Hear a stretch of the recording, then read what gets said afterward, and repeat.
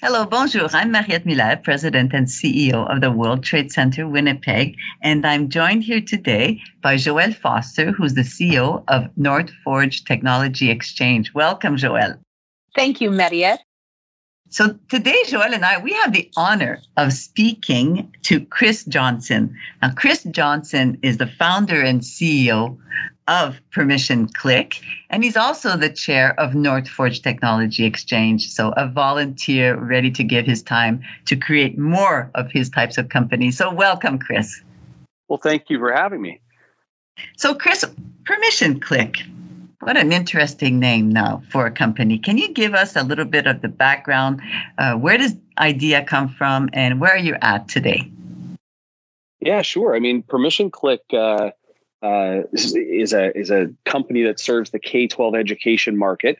We help school districts automate forms, workflows, and make sure that they have a digital audit trail. So, it's really all about risk assurance and reducing their liability footprint.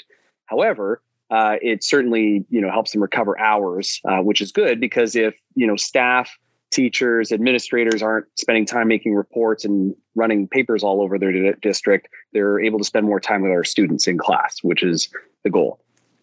There definitely is a better way. And it turns out that the same sort of approach used with permission slips is used for everything from time off requests to new staff hire forms to conference travel, financial forms. All the core operational processes to be policy compliant are all still paper and pen. So that's really what we exist to solve.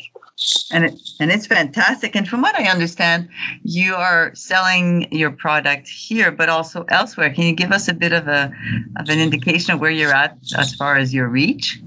Yeah, I mean, one of the goals when we started the company was, it was actually a goal of starting something that scales was, we don't want to be limited to Winnipeg's market. We don't want to be limited to Canada's market. If we're going to put all this effort, all this time, rolling the ball uphill until it starts to roll itself down the hill, we wanted to make sure that we could just as easily sell it to someone in Dallas, Texas, as we could in, the Middle East or in London or in Toronto. And so today it's pretty cool. We have users in over 50 countries around the world.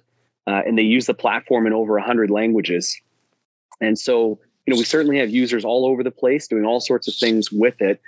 Canada and the US are absolutely, a big majority of it, though. And we intend to keep growing Canada and the US as our primary focus. Yeah, it's true, Chris. It doesn't matter where you live. A parent is a parent and they all have the same issues. So I think it's amazing. 50 countries, kudos to you. Incredible. Now, how is Permission Click considered innovative? People listening to this podcast may think, it's pretty easy to maybe put out slips digitally. But tell us about how you are innovative. I mean, that's a hard question to answer because innovation definitely means different things to different people. I would suggest that, not everything is bleeding edge machine learning or, working with new materials to make airplanes lighter, et cetera. I would suggest that we're innovative in terms of our approach and in helping part of the market, a part of the world that just has a lot of difficulty becoming more innovative and becoming more efficient because of things like, high barriers to entry, like, a lot of regulatory requirements, a lot of compliance requirements, a lot of risk associated with handling like minor data, for example. So, for us, for our customers, if we were to ask them why we're innovative, they'd say, well, because we were using paper and pencils 5 minutes ago. And now all of a sudden, everything's just happening for us and we barely lift a finger. In one school in Canada, in the Toronto area, we saved an entire full-time equivalent on our first form we rolled out. Like, think about that. One single school on their very first form with Permission Click saved an entire full-time equivalent staff person. Like, they recovered all those hours to redirect that person to other far more important things than photocopying, printing, chasing, and rekeying data. So I think that's pretty innovative. And I think that you're being humble here because from what I understand, you were one of the first companies that were using cloud-based technologies I certainly remember the days when we were, fresh out of the Ramp Up Weekend experience, and we built this thing. Okay. And we called up, I did this when I first started. I called 100 principals, school district superintendents, technology people and school boards, and some parents. And I tried to figure out, it was no brainer. Like, yeah, doing stuff digital is a good idea. The question is, how do you do it where anyone can use it? That's really the key. And I remember those conversations where, we'd sit down and say, okay, how are we going to do this? And they would say, well, yeah, it's all done, but like, is it going to be legal? And of course, there's already an e-sign law and there was already UETA and all of these, things that said, hey, look, yes, you can absolutely collect signatures digitally. And yet it took years for people to wrap their heads around that. So, we were at the bleeding edge of certainly of acceptability in the world. And somewhere along the way, we're super excited because people started realizing that they were doing it everywhere else. And we never get the question anymore. Rarely, is it okay if we sign something digitally? Mm-hmm. So that's great. You mentioned Ramp Up Weekend. I'd like to hear a little bit more about what Ramp Up Weekend is. Well, I'm sure you would. I think you're running one. Yeah, Ramp Up Weekends are near and dear to me. I have been volunteering, helping run these for years. They are in other parts of the world. You'll hear things called startup weekends, et cetera. I mean, no matter the name, they all have the same spirit. How do we get a bunch of people together and tackle some challenges? And maybe we have some companies come out of it on the other side. How do we get developers, engineers, builders, business people, creatives all together and build something out of nothing in a weekend?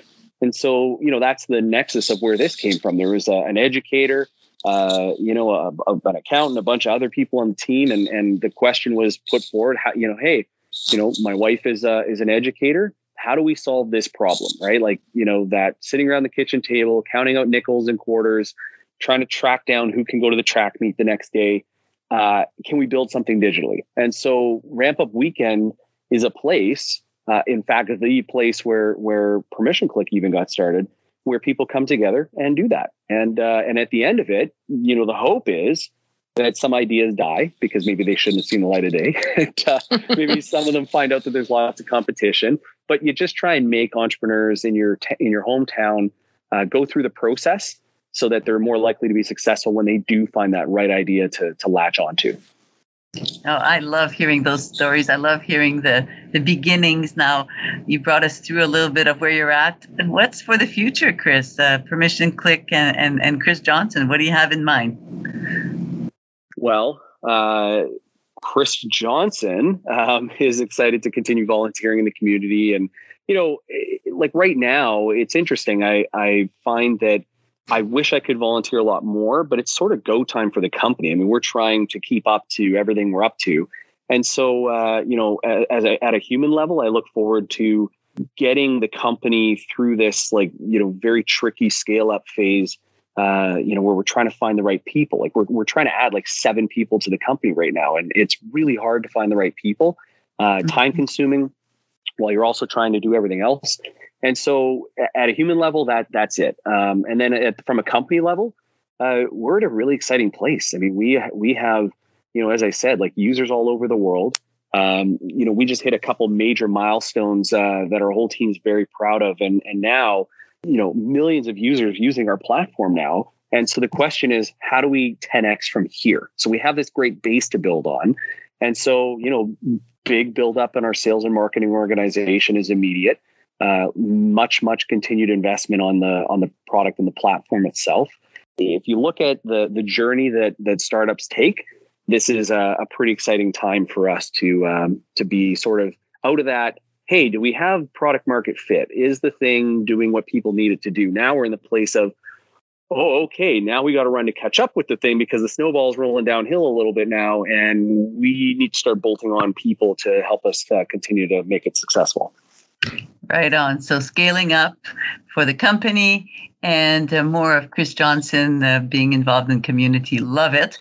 You're an inspiration and a model for other people that are, starting up or taking a chance. So thank you very much for the time you gave us today, Chris, and best of success moving forward. Thank you. And to all the entrepreneurs out there, just use WTC, use Northforge. There's so many people who want to help you get ahead. And thank you to the two of you for helping share some of the stories. You bet. Thank you, Chris.